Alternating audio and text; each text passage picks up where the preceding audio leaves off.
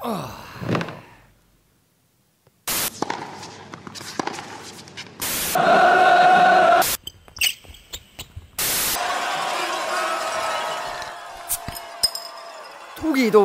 sportlane. Tere! Reede on taas käes ja eetrisse läheb Õhtulehe spordisaade Tugitoolis sportlane. Tänane vestlus on pühendatud just kõigile teile, kes te armastate tugitoolis või staadionil kergejõustikku vaadata.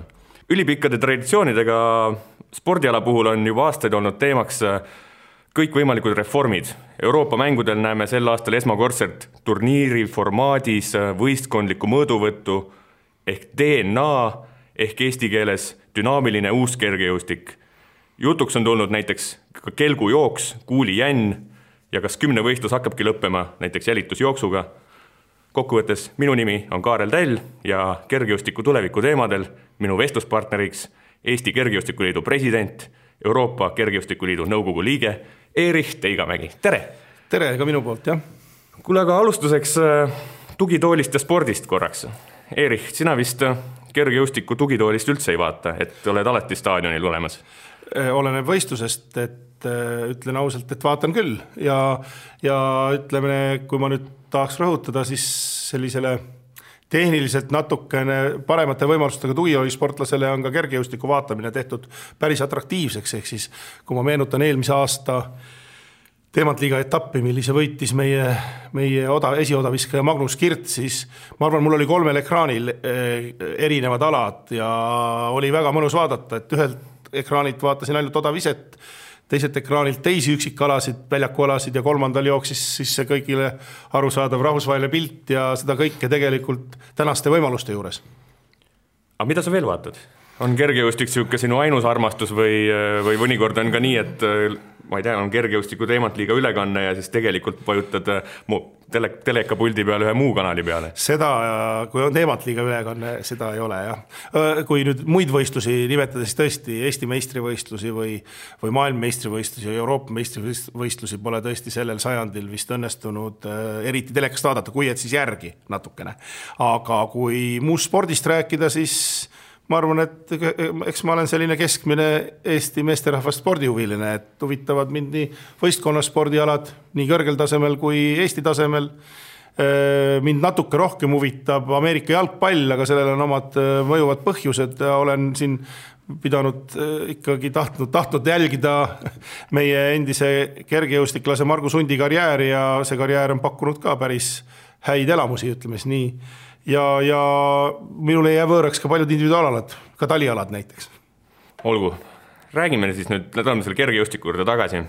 Selline diskussioon on tegelikult kestnud päris pikalt, kus ikkagi alati on välja käidud ideid, kuidas seda muuta ja nii edasi. Nüüd on vaikselt hakatakse jõudma ka mingisuguste muutusteni, uute asjade proovimiseni.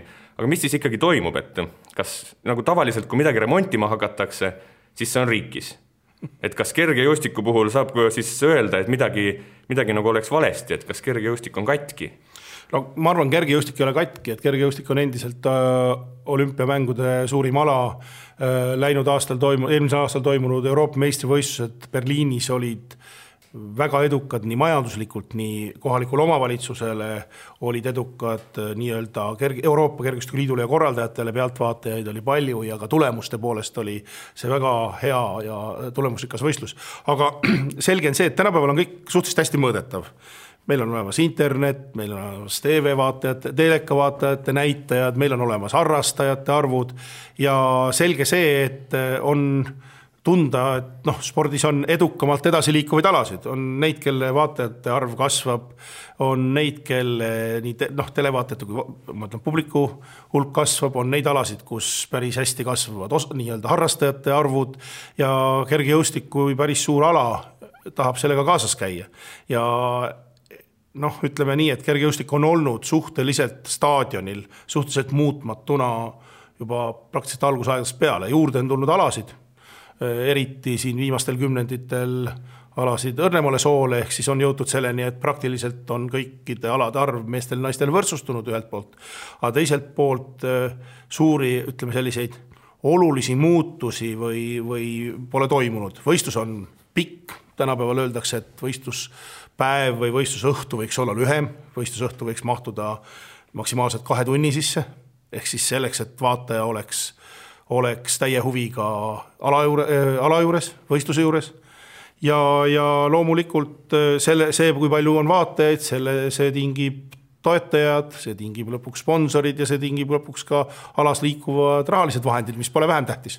Proovi natukene selgitada, kuhu suunas need vaatajanumbrid liiguvad, kas nad seisavad paigal või on nad olnud viimase näiteks selle sajandi jooksul mingisuguses langustrendis? Nad on olnud väga erinevad. Ütleme, võtame hästi konkreetse näite, kui kergejõustiku maailmameistrivõistlused toimuvad Euroopas, siis on vaatajanumbrid väga head.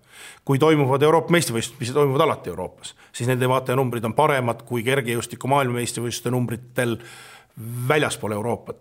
Omaks põhjuseks on ajavahe, aga teiseks põhjuseks on, väga suur põhjus on ajavahe ja siis sellest tingituna ei jõua see enam iga ühele sobival ajal nii-öelda ekraanile ja vaatajanumbrid on nõrgemad ja me näeme seda, et nii mõnigi võib-olla 20-30 aastat tagasi vähem populaarne ala, numbrid kasvavad hästi, ütleme niimoodi. Ja kolmandaks tuleb juurde uusi alasid, kes ka ütleme nii, et tänapäeval, kus nii-öelda tele- või internetipildi kättesaadavus on ju väga hea kõigi jaoks, on võitmas nii-öelda populaarsust ja selle võrra ka väheneb vaatajate arv võib-olla kergejõustikul. Öeldakse ka, et kergejõustiku keskmine fänn vaikselt vananeb, mille tõttu tuleb vaadata muutuste suunas. Korraks veel enne nüüd päris selle muutuste juurde minekut, kui palju Usain Bolti lõpetamine mõjutas maailma üldist sellist kergejõustiku menu ja võib-olla isegi raha liikumist, et seda kardeti päris palju ja räägiti, et tema oligi kergejõustik ikkagi mingil hetkel mingis mõttes, paljud inimeste jaoks. Ütleme nii, et 100 meetrit, 200 meetrit on head lihtsad alad arusaamiseks. Kestavad lühikest aega, võitja on kohe hästi lihtsalt selge või kui kohe ei ole, siis vaadatakse nii-öelda elektriaja ekraani pealt ja mõne 10 sekundi pärast on see asi paigas. Ja loomulikult juba üksi väljend maailma kiirim mees annab sellele asjale nagu tooni juurde. Usain Bolt on kindlasti märkisväärne sportlane ka täna tegelikult kergejõustikus, sest tema nii-öelda, kuidas öelda, tema olemasolu taustal on olemas. Ta osaleb üritustel, ta on väga populaarne külaline mitmetel nii-öelda mitte ainult kergejõustikuvõistlustel, ehk siis tema tähtsus on olemas, aga et kas nüüd pärast Usain Bolti ei olegi enam kergejõustikku, see on nüüd minu arvates täitsa vale väide. Sellist väidet ei kõlanud. Jah, ma saan aru, aga ma läksingi kohe teise äärmusesse siin. Aga kas see majanduslik mõju oli märgatav? Lõpliku mõju näeme võib-olla selle aasta lõpus, kui toimuvad need maailmameistrivõistlused, mis alates 2005. aastast, tõsi 2005. aastal ei olnud Usain Bolt veel mingi MM-i staar Helsingis, alates ka toimuvad ilma Boltita, vähemalt tänase teadmise põhjal minu jaoks, vähemalt võistlusrajal, ütleme siis niimoodi. Seda me näeme aasta lõpus aasta teises pooles toimuvate Doha maailmameistrivõistluste võib-olla vaatajanumbrid, piletihuvi on raske nüüd Kataris ennustada, Katari kohta see on nüüd teistsugune riik natuke, aga ma arvan, et see aasta lõppu tuleb ära oodata, siis saab seda teada. Aga on olemas ju täiesti uued väga-väga populaarsed on tänased teivashüppajad, Euroopa keskmajooksjad teevad siin vähemalt omal tasandil ilma, eks ju, ja ma usun, et uusi staare kerkib esile kogu aeg. Nüüd siis lähme selle alguses välja hõisatud dünaamilise uue kergejõustiku juurde, DNA, just kui ingliskeelne lühend siis. Euroopa mängudel seda esimest korda näeb, seal on olnud ka erinevaid selliseid mõtteid ja detsembris see võib pandi lõplikult paika, millises formaadis see toimub. Üritan teha sellise lihtsa ja kiire selgituse, tegelikult alal on väga palju erinevaid nüansse. Minskis siis 6 päeva jooksul toimub selline võistkondlik turniiri formaadis võistlus, kus osaleb ka Eesti koondis. Avapäeval toimub kvalifikatsioon, siis tuleb puhkepäev, siis tulevad veerandfinaalid, siis poolfinaalid, siis puhkepäev ja siis finaal. Iga võistlus kestab 2 tundi ja väljakul ei toimu samal ajal ühtegi muud ala. See on selline oluline nüanss. Spordialad siis, teeme nendest ka kiiresti ülevaate. Meeste 100 meetrit, naiste kaugushüpe, naiste odavise, vahepeal on ka vist naiste 100 meetrit, siis tuleb 4x400 segateade, meeste 110 meetrit tõkkeid, meeste kõrgushüppe, naiste 100 meetrit tõkkeid ja siis lõpuks jälitusjooks. Igas tiimis 15 inimest, 6 varusportlast seal on veel väga palju nüansse iga ala juures, need alad on erinevad. Ütle ausalt, kergejõustiku fänn Erich, kuidas sa orienteerud selles uues dünaamilises võistluses? Ütleme nii, et formaat töötati välja esialgu põhiliselt nende Euroopate mängude jaoks. Põhjusel, et oli võimalik, või tekkis võimalus katsetada midagi uut. Kas see uus muutub elujõuliseks? Ma ei ole õige inimene täna sellele vastama. Arvan, et ootame selle võistluse ära ja vaatame nii-öelda tagasisidet. Natuke kahju, et see formaat sobis niimoodi kehtima panna, sobis, et seal on võimalik võistelda maksimaalselt 30 riigil, aga samas on tõesti raske ette kujutada, et väga väikesed riigid nagu San Marino või siis Monaco või Gibraltar suudaks välja panna täieliku koondise siin, ütleme niimoodi. Aga teisest küljest, et miks siis DNA, miks siis selline uus dünaamiline kergejõustik? Selleks, et proovida staadionil mingit formaati, mis esiteks mahuks natukene väiksemasse ajalõiku, teiseks, et ta oleks võistkondlik. Ehk siis lõppkokkuvõttes võidab võistkond. Kui keegi võidab, siis võidab võistkond, teise koha saab võistkond, kolmanda koha riik. Ja et ta oleks pealtvaatajatele oli tehtud võimalikult nii-öelda arusaadav, kes juhib. Ja see justkui on arusaadav, aga sellisele kergejõustiku sõbrale seda hakata nüüd vaatama, nii et sa ei ole päris kõva eeltöö teinud. Ega nendel reeglite lugemine nüüd nii kaua ka aega ei võta, ütleme nii, et inimesed on endale palju keerulisemaid asju selgeks teinud. Ja ma mainin vahepeal ära, et kaugushüppe näiteks lõppeb sellise 1-1 vastu võistlusega, kus loeb üks otsustav katse, et kui keegi hüppab 6-60 ütleme, ilma üle astumata ja teine inimene astub üle, hüppab hästi kaugele, siis teist võimalust ei saa, et siis see lühike hüppe, ka meetrine hüppe siis võidab üle astutud hüpet põhimõtteliselt. Siis kõrgushüppes 3 katset, iga üks valib ise, kuidas ta neid kasutab, selline taktikamäng, siis 4x400 on siis segateade, kus võib ise valida, mis järjekorras sa paned jooksma mehed-naised, et ka selline, et nii palju huvitavaid nüansse, millega harjumine võtaks aega vist väga-väga kaua, et mina mõtlen, et kas see ei ole nagu liiga järsku, liiga uus? Eks seda on öeldud. Nagu ma ütlesin, seda saame teada siis, kui see võistlus toimub ära.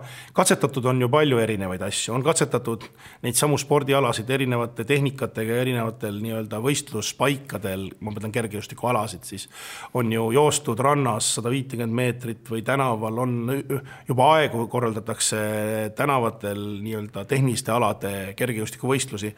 See on nüüd natuke suurem võistlus, kus formaat on natuke erinev, aga üksikuna iga ala sooritus on ikka samasugune, ütleme siis 100 meetrit joostakse ikkagi 100 meetrit, eks ju, ja kaugust hüpatakse ikkagi selliselt, nagu teda on kogu aeg hüpatud, lihtsalt nõnda öelda lõpliku paremusjärjestuse selgitamisel kasutatakse natuke teistsugust metoodikat. Aga veel eelmise suve lõpus ikkagi üsna kindlas kõneviisis tegelikult kirjutati ja räägiti sellest, et ega see kaugushüppe nüüd nii traditsiooniline seal ei pruugigi olla, et selle asja juurde käis nii-öelda kuidas see nüüd oli? Trackatlon. Trackatlon on nüüd välja võetud. Ja ma selgitan korra ära, et esialgu oli siis DNA sisse mõeldud ka üks eraldi ala, Trackatlon, kus oli siis näiteks kelguga vedamine, kaaslase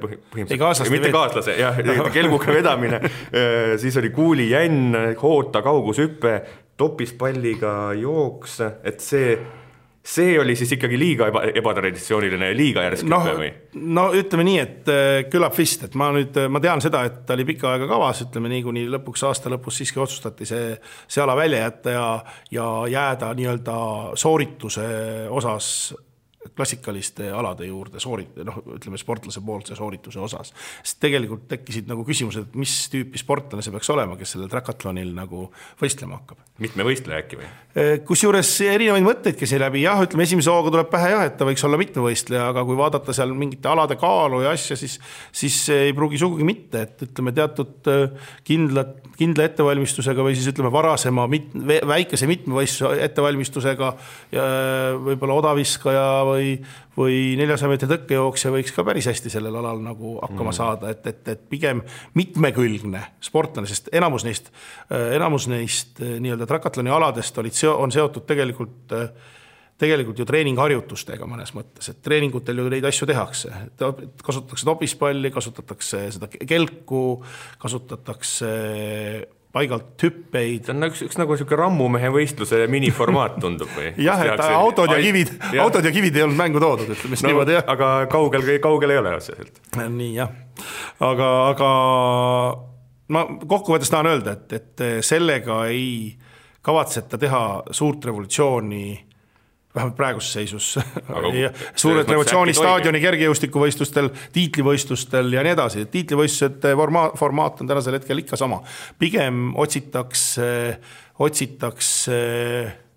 teadmist või siis tagasisidet, kas sellistele uutele formaatidele on huvilisi, kas pealtvaatajad, televaatajad tunnevad selle vastu huvi ja kas nad lähevad kaasa selle võistlusega. Kas nad, ütleme, et okei, et võib-olla see alagrupi turniir, nõnda öelda, esimene päev on võib-olla natuke raske, aga toob inimestele teadmise pähe, kuidas see asi toimub ja nii-öelda järgmised voorud ja finaal on juba nauditavam jälgida, nii et nii ta võib olla, aga võib olla mitte. Ta on selgelt ütleme siis noortele suunatud, sest et ka see nii-öelda DNA kodulehekülg räägib, et kuidas staadionil võiks mängida valimuusika, võib-olla isegi live-bänd, selline 2-tunnine pidu, kus on valgusshow, võrreldakse, nad ise sõnastavad nii, et see oleks nagu justkui midagi kergejõustiku hip-hoppi. Nii nad on öelnud, jah. Kuidas sa ise tutvustasid DNA-d Käärikul toimunud Eesti koondise sellises ühislaagris? Kuidas selle järel on selline vastukaja olnud Eesti sportlaste poolt, et kas mõned tulevad juurde, ütlevad, et kuule, mina olen kelgu vedamises olen üks Eesti parimaid, et Eerik, vaata minu otsa. No otseselt nii ei ole keegi tulnud ja nagu Käärikul oli juba teada, et kelku ilmselt ei veeta sellel võistlusel, ütleme aga üldine vastukaja.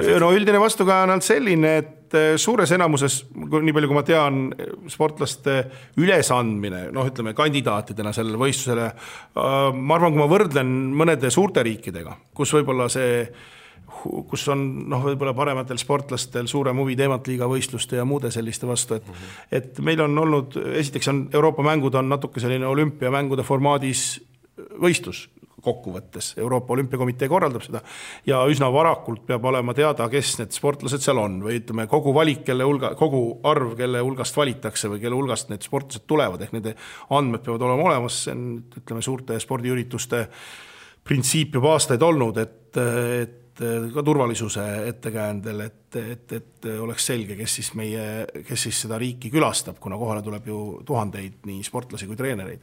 Aga ma arvan, et koondise komplekteerimine ei ole suur probleem, samas on signaalid, et mõned riigid on loobunud sellest võistlusest, mõned suured riigid, et Inglismaa, Holland, Rootsi, Norra. Need on suured. Nad on mõnes mõttes kergejõustiku vaatenurgast päris suured riigid. Poola on andnud mõista, et neil võib tulla väga noor koondis. Mis on põhjuseks? Üks põhjus on see, et sellele võistlusele järgnevalt tulevad kõik tiitlivõistlused. Tulevad vanuseklasside tiitlivõistlused, alla 23 aastaste Euroopa meistrivõistlused, alla 20 aastaste Euroopa meistrivõistlused. See vahepeal toimuvad teematliiga võistlused. Lisaks ju seisavad ees veel maailmameistrivõistlused, poolakate seisukohalt veel nende poolt korraldatav võistkondlik Euroopa meistrivõistluste superliiga Bütkošis sel aastal, kus nad tahavad ise oma koondisega hästi esineda. Nii et on tihe võistlusprogramm sel suvel, mis seab sellele võistlusele kindlasti mingi oma pitseri just selles osas, kui tugev on nende sportlaste tase tavavõistlusel ja kui tugevad sportlased sellele Minski Euroopa mängudele kergejõustikus tulevad. Teiste koondiste tase on ka muidugi tähtis, aga meid kõige rohkem huvitab ikkagi see, kellega meie lähme, et mis sa selle kohta praegu julgeksid öelda, et kuhu suunas, kas me saame sinna tippudega minna või siis me lähme sihukeste Eesti mõttes? Meie võib-olla neid kõigemaid alasid ju seal ei ole, eks ju, meeste odaviset ja naiste kaugushüpet ja meeste tõkkejooksu ja kettaheidet, eks ju, ei ole kavas. et kavas on võib-olla sellised alad, kus meil võib-olla sellist maailma esinumbrit. Tahaksin segada, naiste kaugushüppe on olemas. Naiste kaugushüppe on olemas. Jah, seal ma eksisin, ma jõudsin ise ka selle nimekirjani ja see oli kuidagi, aga ühesõnaga naiste kaugushüppe on olemas. Aga et ütleme, et need muud alad on kahjuks puudu, aga no ütleme nii, et nende alade esinumbrid või teised numbrid on täna andnud mõista, et nad on valmis võistlema.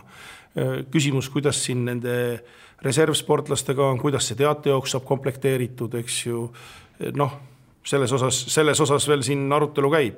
Lisaks meil on ette nähtud nii-öelda katsevõistlus selle jaoks, kus siis selgub, kes siis tegelikult nende hulgast, kes on andnud omale, katsevõistlus on minu mälu järgi otsustades on selleks Balti meistrivõistlused, et nende raames võistlevad sportlased, kes on ennast üles andnud osalema, täitnud ära ankeedi, et nemad siis ka pääsevad Euroopa mängudele.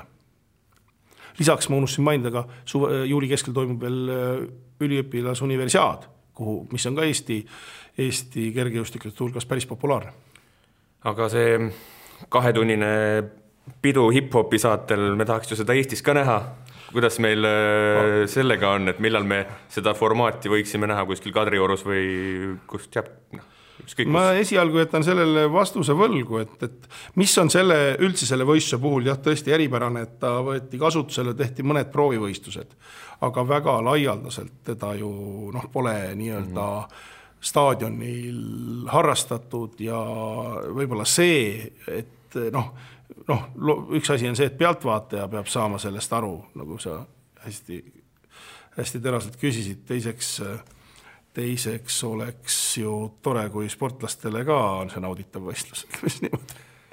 Sa mainisid, et natuke rääkisid, kuidas sportlased sellesse on suhtunud ja tundub, et suhtavasti mulje, et pigem suhtutakse okeilt või hästi, siis ütle ausalt, kui tihti su juurde on tulnud sellised vanakooli kergejõustiku sõbrad, kes tulevad ja küsivad, et Eerik, mis toimub, et kuskil sa oled seal Euroopa kergejõustikule suht pukile väga lähedal ja nüüd korraldatakse hip-hopi pidu, et kui tihti sa oled pidanud selgitama, et see ei ole üldse nii hull? Ütlen kohe vastuseks, et tihti ei ole, aga mõned korrad olen pidanud. Ja see on olnud eesmärk mõnes mõttes, miks me oleme koondise laagrites. See on muuseas eelmine aasta lõpus esimest korda, ka aasta varem käisin koondiste laagris seda tutvustamas seda mõtet. Siis oli ta veel natuke toorem Euroopa Kergejõustiku Liidu poolt. Mängus oli veel nii-öelda, kasutame väljendit, kelguvedamine, ütleme siis niimoodi, ja kuulijänn, aga selleks just, et inimestel oleks selgem pilt, miks seda tehakse ja kuidas see toimub ja meil ei ole ju laagris ainult koondislased, meil on ka nende enam treenerid ja treenerid on ka tegelikult osaliselt ju ka kergejõustikuhuvilised ja seotud teiste kergejõustikuga seotud inimestega. Nii et ma olen pidanud vastama mõnedele küsimustele ja eks see jutt on olnud minu poolt samasugune, et kergejõustik otsib uusi formaate, kuidas endale toetajaid juurde leida, kuidas endale huvilisi juurde leida ja kui ei proovi, siis ei saagi teada. Mainisid uusi formaate ja tegelikult neid otsitakse ka, et mitte nüüd selle uue ala ehk DNA väljundina ainult, vaid proovitakse ka mujal, alati on proovitud mõelda, aga nüüd jällegi mõnel puhul jõutakse katsevõistlusteni, et näiteks 10 võistlus võiks teoorias hakata lõppema Gunderseni meetodiga, mida veel, ehk siis, et kui ma ei eksi, siis Rahvusvaheline Kergejõustiku Liit, võtame korra selle Gunderseni meetodi ette, juba järgmistel juunioride maailmameistrivõistlustel ehk siis aasta pärast Nairobis. Nairobis, Keenias proovib seda versiooni. Kas sellel on tõsi taga? Kas see on selline asi, mida nüüd kui proovitakse ja nähakse õnnestumist, kas siis hakkabki nii olema? No ma ei saa öelda, et ta kohe hakkab nii olema, sest kergejõustiku regulatsioon on kahjuks päris konservatiivne ja sellele nii-öelda olümpia ja maailmameistrivõistluste versiooni muutmiseks on mõnevõrra otsustada vaja, aga ütleme, et kergejõustiku liitude, Rahvusvahelise Kergejõustiku Liidu juhtkond on tänasel hetkel avatud muutustele ja sama lugu jälle nagu selle, ütleme, et selle Gunderseni meetodi proovimine 10 võistluses ja 7 võistluses ei ole nii suur, ma ei tea, kuidas öelda muutus, kui see DNA, ütleme nii, võistlusena. Et sellest on räägitud juba aastakümneid tegelikult ja üheks takistuseks on saanud kõigepealt on kõige suurem takistus loomulikult ala konservatiivsus ise üleüldiselt. Inimesed on konservatiivsed, kes siin juures on, inimesed on harjunud ühesuguse käitumisjuhendi, ühesuguse regulatsiooniga. Teiseks on olnud probleemiks see, et 10-võistluse ja 7-võistluse mittevõistluse punktitabel ei ole lineaarne.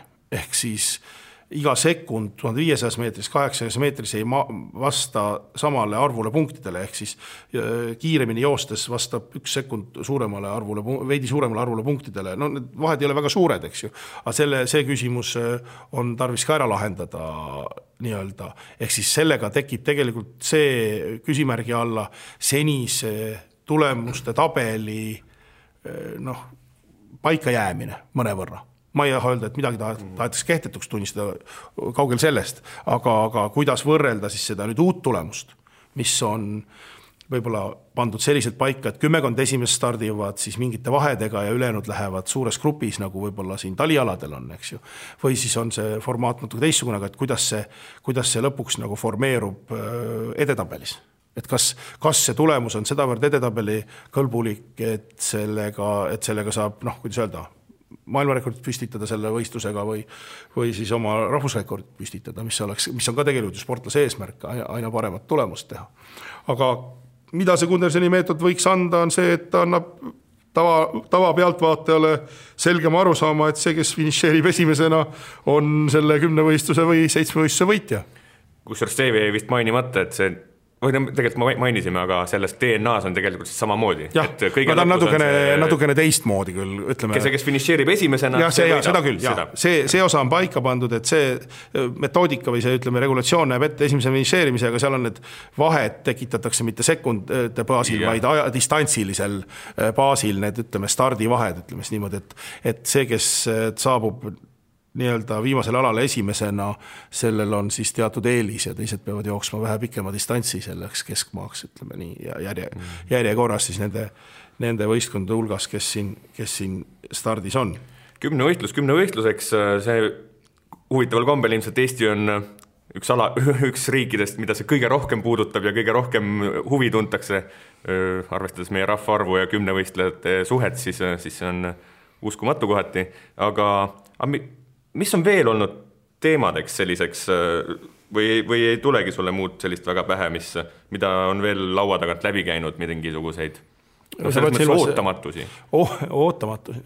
No ma võib-olla, kui sa pead silmas Euroopa Kergejõustiku Liidu juhtimise juures, siis ma tegelikult alustaks hoopis mitte, ei vaataks kõigepealt esimese pilguga staadionile, aga ma vaataks hoopis esimese pilguga nii-öelda üldist juhtimisstruktuuri ja konstitutsiooni ja neid asju, et kui me lähme nüüd mõni aasta tagasi, 4-5 aastat tagasi, siis kergejõustik sattus ju 2015. aastal juhtkonna vahetuste järel keset päris suurt nii-öelda skandaale olevat ennast, eks, eriti rahvusvaheline kergejõustik, korruptsioonid, dopingu nii-öelda juhtumite mahavaikimine ja kõik see on alale hästi kahjuks tulnud ja tegelikult on pidanud ala ennast reformima nii rahvusvahelisel tasandil kui Euroopa tasandil. Euroopas küll on hea meel tunnistada selliseid probleeme ei korruptsiooni ega ka dopingujuhtumite varjamisega otseselt pole olnud, aga sellegi poolest on pidanud Euroopa ka ikkagi ennast avatumaks muutma.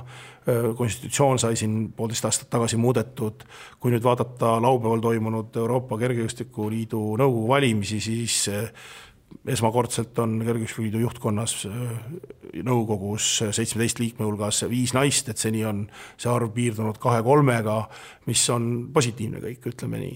Ja ma tahan öelda seda, et need on olnud sellised kõige suuremad muutused, mis organisatoorsel tasandil on toimunud.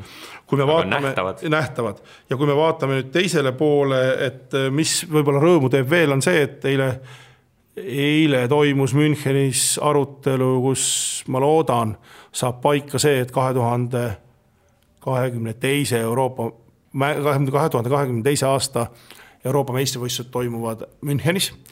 Teatavasti järgmisel aastal toimuvad Euroopa meistrivõistlused nii-öelda olümpiaasta meistrivõistlused Pariisis ja kui Euroopa meistrivõistlused toimuvad suures linnas, nii nagu toimusid Berliinis möödunud aastal, siis seal on see mõju ja see populaarsus on märgatav, nagu, et alal on olemas fännid, ala nii-öelda võistlus õitseb täistribüünidele, ütleme nii, kasutaks sellist väljendit. Ja see on nagu oluline, et mida nüüd suures plaanis muudetakse, millest ei ole väga hästi veel kogu infot, on see, et Rahvusvaheline Kergejõustikuliit plaanib või on juba teinud otsuse muuta teematliiga formaati, ehk siis alade arvu vähendamisega tuua võistluse kestvus nagu maksimum 90 minuti peale. See, nagu ma ütlesin, sellest ei ole veel 100% informatsiooni, et millised need alad on ja millised alad ei ole, eks ju, et kas siin on olnud juba minu suunas küsimusi, et kas meie lemmikalad, mis on seal saanud võetud või ütleme meie paremate sportlaste poolt, kas need jäävad, kas meeste ketas jääb, kas meeste 400 meetri tõkket jääb programmi. Mina kahjuks neile küsimustele täna vastata ei oska, et need küsimused selguvad, nendele küsimustele saab vastuse kas suvel või äärmisel juhul Doha MM-i eel. Nii et need on nii-öelda need asjad, mis on õhus. Ja kui ütleme sel aastal toimuvad Euroopa mängud, siis kui ma rääkisin korra siin 2022 toimuvatest Müncheni Euroopa kergejõustiku meistrivõistlusest, siis suure tõenäosusega, allkirju veel paberil pole, toimuvad need selles formaadis, et samal ajal toimuvad ka mõnede teiste alade Euroopa meistrivõistlused, ehk see on natukene selline Euroopa nii-öelda spordi Euroopa meistrivõistlused, et jalgratas, sõudmine, läinud aastal oli ka ujumine, aga praegused signaalid näitavad, ujumine ei pruugi osaleda, vähemalt mitte Münchenis, võib-olla ta osaleb selliselt nagu kergejõustik osales Glasgow's toimunud teiste alade võistlusel 2018 nagu Berliinist, siis ujumine võib-olla osaleb mõnest teisest linnast, eks. Ja mingis mõttes see sinu viimased sõnavõtud rahustavad selles mõttes neid fänne, kes võib-olla on sellise DNA-st kuuldes nagu mures, ehk siis tegelikult niimoodi kõrvalalana katsetatakse natukene nurgatagusel tiiklivõistlusel, katsetatakse just uut formaati, aga kergejõustik iseenesest jääb vist nii-öelda staadionil meie visuaalse, nagu lihtsalt seda vaadates, ta jääb ikkagi lähiaastatel sarnaseks, nagu me oleme harjunud. No jah, see ma ei saa öelda, et see on 100% kindel, et see nii jääb. Kui ümbritsev keskkond sunnib meid muutuma, siis ma kardan, et Rahvusvaheline Kergejõustikuliit teeb ka vastavaid otsuseid. Praegu üks otsus, mis õhus on, aga mis veel kindlasti Tokyos ei kehti, on Tokyo olümpiamängudel järgmine aasta on see, et ütleme, et projektina on lauale pandud see, et käimisdistantsid muutuvad lühemaks. Otseselt Eesti sportlase tiitlivõistlused hetkel ei puuduta, et täna käivad, nagu teada on, mehed ja naised 20 kilomeetrit ja 50 kilomeetrit, jutt käib distantside lühendamiseks 10 ja 30 kilomeetri peale. Kas see ka nii juhtub, sest loomulikult kergejõustikus on täheldatav see, et nii kui pannakse lauale muudatusettepanek, siis kohe on olemas ka selle vastu protesteerijad. Aga see on, ma arvan, ka teistel aladel nii lihtsalt ma kergejõustiku puhul näen ja kuulen neid proteste kiiremini ja rohkem ja isegi kui selleks muudatuseks on objektiivsed asjaolud. Kas sa ise oled selline rohkem vanakooli fänn, kes võtab sellise tasakaalustava opositsioonivormi, kui tuleb jutuks suured muudatused, või siis oled selline lihtsamalt kaasamineva mõttega, et tahad mõelda ja tahad natuke kelgujooksu ikkagi arutada läbi, et kumba tüüpi sa oled? Tead, las see kelgujooks olla, et mulle klassikaline kergejõustik meeldib. Minu jaoks ei pea ta olema ka vaid 1,5 või 2 tunnine see võistlus, ütleme nii. Aga samas, ma saan sellest osast aru, et ma ei tahaks nii, et meie või järgmise põlvkonnaga tegelikult kergejõustiku populaarsus oluliselt väheneb, vaid pigem ma sooviks, et ka 100 aasta pärast on võimalik inimestel nautida võistlust ja võistlejatel nautida võistlemist, ütleme nii, nendel aladel või sarnastel aladel nagu täna, et ega kokkuvõttes jooksmine, hüppamine ja heitmine, viskamine, need on kergejõustiku nagu põhialused, ütlemes nii, et loodetavasti sellest formaadist väljuda ei soovita, ütlemes niimoodi. Mul on väga positiivne kogemus Amsterdami EM-ilt, kus kettaheide odav ise toimusid nii-öelda linna keskel ühes pargis. Meil ei ole sellist väga näitlikust väga head näidet võtta Tallinnast, aga umbes ütleme, et Hirve pargis toimuks kettaheide või midagi sellist. Ja rahvas oli hästi lähedal. Minule isiklikult näiteks ei meelde, et kui sa nii lähedalt näed Kristof Hartingut, no see on juba iseenesest elamus, et no nii suurt meest, et telekast või staadionilt me ei saa aru, milline hiiglane on olemas või see, kuidas odaviskajad, millise jõu nad tegelikult sellesse odasse panevad, kui sa näed seda paari meetri pealt, see on vägev. Et need kvalifikatsioonid seal toimusid, finaalid viidi jällegi peaareenile. Berliini EM-il oli siis eelmisel aastal kuulitõuge oli rahva sekka viidud, mis iseenesest jällegi visuaalselt on ju huvitav vaadata, kui suured mehed. Ja oli väga populaarne ka. Ja minu küsimus jääb see, et miks seda rohkem ei tehta ja miks finaale ei viida sinna, kus inimesed on lähemal? Ütleme nii, et tegelikult on sammhaaval iga teemantliiga etapp jõudnud ühe alani. Ma ei tea, kas nüüd iga, aga ütleme, kui me vaatame siin natuke neid teemantliiga programme, Brüssel, Zürichis toimub teivashüppe äkki raudteejaamas. Brüsselis toimub see sama kuulitõuge toimub Raekoja platsil. Ja neid on veel, kus siis üks ala on viidud välja. Siin on nagu mitu asjaolu, miks ei toimu võistlused nii-öelda linnaplatsil. Esiteks kergejõustiku võistlusareen vajab väga täpselt mõõdistamist, ta peab olema väga täpselt reeglitega nii-öelda vastavuses, et tulemused kehtiksid ka edetabelis ja see huvitab nii sportlasi kui korraldajaid ja see vajab eraldi ressurssi. Staadion on juba valmis, ütleme nii. Kõik enamasti see staadion on nii-öelda reeglitele vastav. Teiseks, miks ütleme igas linnas või iga nädalavahetus ei toimu selliseid võistlusi, siis nagu ma ütlesin, ühelt poolt on sellise väli tänavakergejõustiku võistluspaiga ülespanek seotud teatud kuludega. Teiseks on selleks, et see oleks tegelikult populaarne, nii nagu ta Euroopa meistrivõistlustel oli. Et seal olid kõik nii-öelda nimed kohal, vähemalt ütleme, et heitealadel ma arvan olid. Ja siis selleks, et neid kohale saada ühte või teise linna, teemat liigal nad on ka kohal, siis selleks on jällegi vajalik teatud ressurss, ütleme nii, et selles asjas kokku leppida.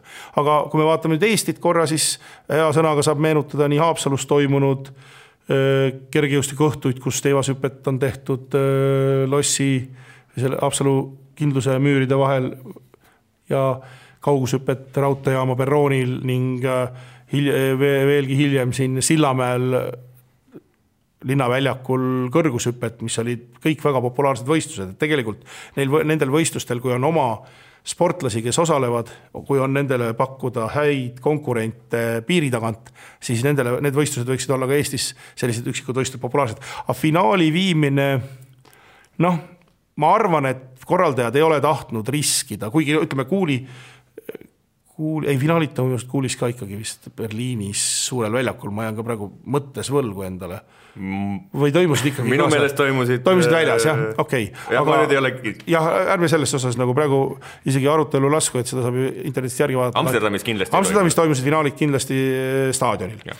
Et küllap õhtusel ajal ei tahtnud korraldajad riskida, et natuke pimedam, natuke hämaram, viskevahend leitab kaugele, oda, ketas. Ka tuul, eks ju võib mõjutada, et seal ei tekiks olukorda, kus satub ohtu midagi või keegi või võimalik, et sellest põhjustatuna on. Aga tõesti seal Muuseumipargis toimunud, 2016. aastal toimunud eelvõistlused olid väga populaarsed ja andsid sellele võistlusele oluliselt juurde.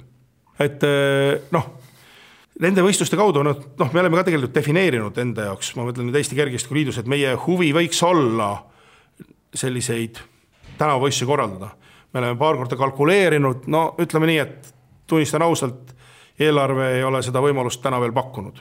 Samas koostöös mõne, ütleme, nii-öelda kaaskorraldajaga oleks huvitav väljakutse ja ma arvan, et kui meil omad paremad on vastaval alal kohal, siis see oleks ka pealtvaatajate jaoks huvitav. Sa korraks mainisid seda hämaras nii-öelda võib-olla millegi heitmist või viskamist, siis meenub üks 2015 aastal Postimehes ilmunud artikkel, kus Jüri Tamm rääkis ka sellistest teistmoodi ideedest, mitte küll mingid sellised drastilised muudatused, aga omapärased, kus ta rääkis helendavast teatepulgast ja valgustatud vasarast näiteks, et kui hämaral staadionil heita vasarat ja inimene näeb täpselt, kuidas see lendab või siis 100 meetri jooksu finiši sirgele panna rinna kõrgusele üks laserkiir, et inimesed näeksid, kes paremini oleks näha, kes võidab.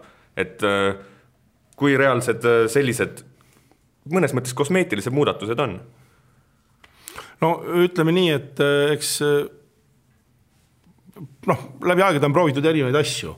Ma arvan, et ma küll otsene tulede ja viledega lendavat vasarat pole ise näinud, aga siin ja seal on ju proovitud ühte ja teist, et mõnigi neist asjadest võiks teha võistlus huvitavamaks, aga selleks, et asi muutuks elujõuliseks, peab seda proovima kõigepealt.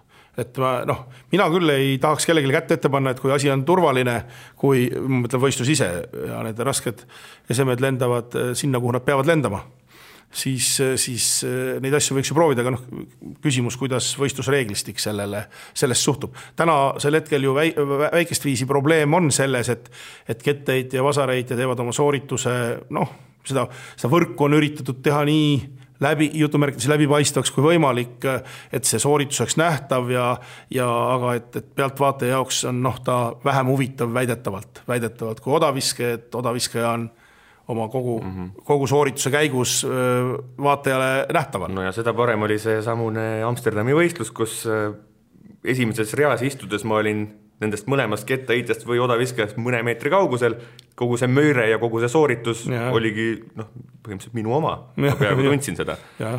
Ma olen nõus sinuga ja ma olen nõus, ma räägiksin kaasa sellega, et väga atraktiivsed on sellised näiteks teivashüppevõistlused, kui pealtvaatajatel on võimalik ikkagi mõne meetri kauguselt näha, kui sportlane teeb 5 meetrit või lausa 6 meetrit ületava soorituse ja see on tegelikult palju arusaadavam, kui vägev see sooritus on võrreldes sellega, kui sa staadionil seda 20, 30 või 100 meetri kauguselt vaatad.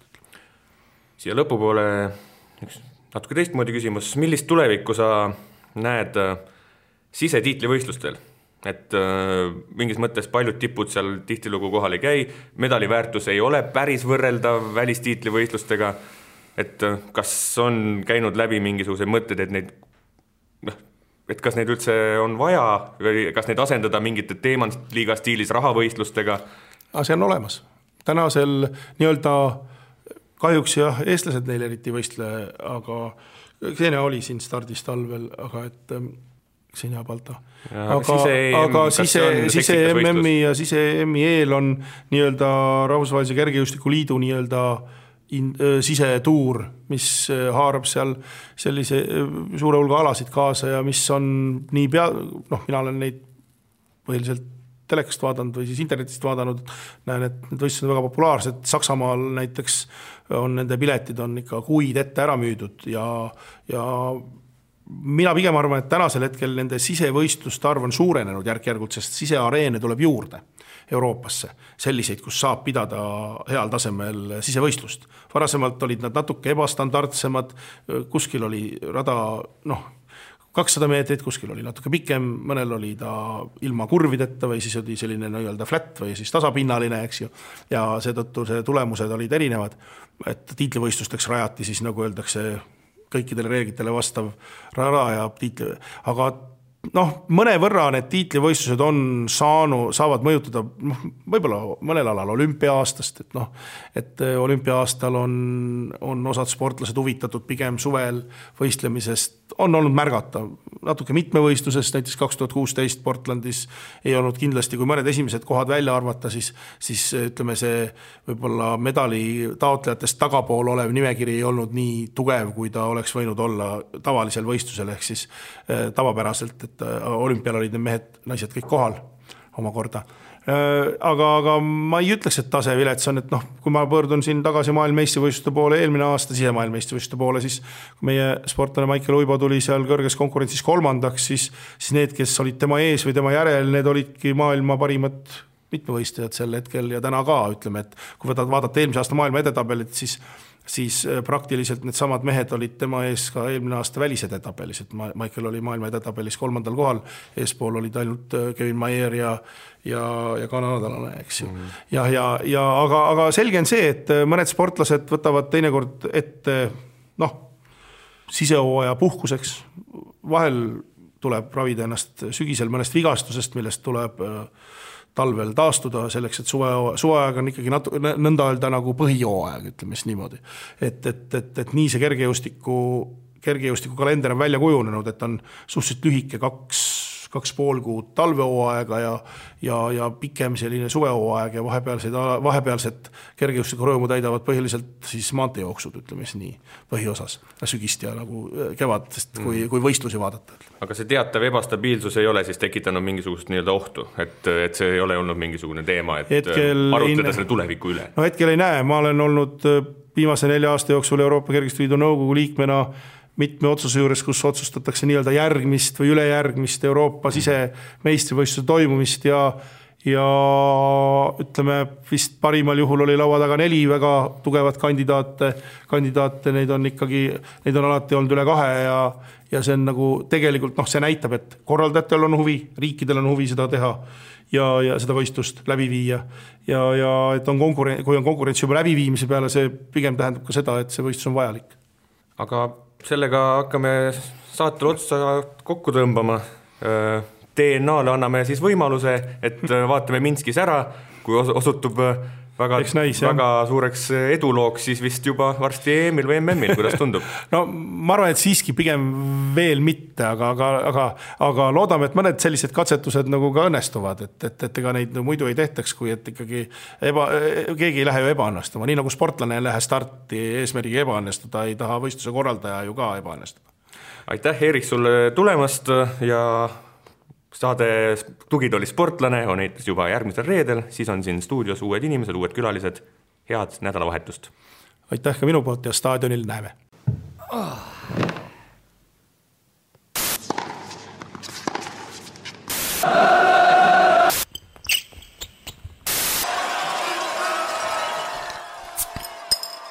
Tugitoolis sportlane.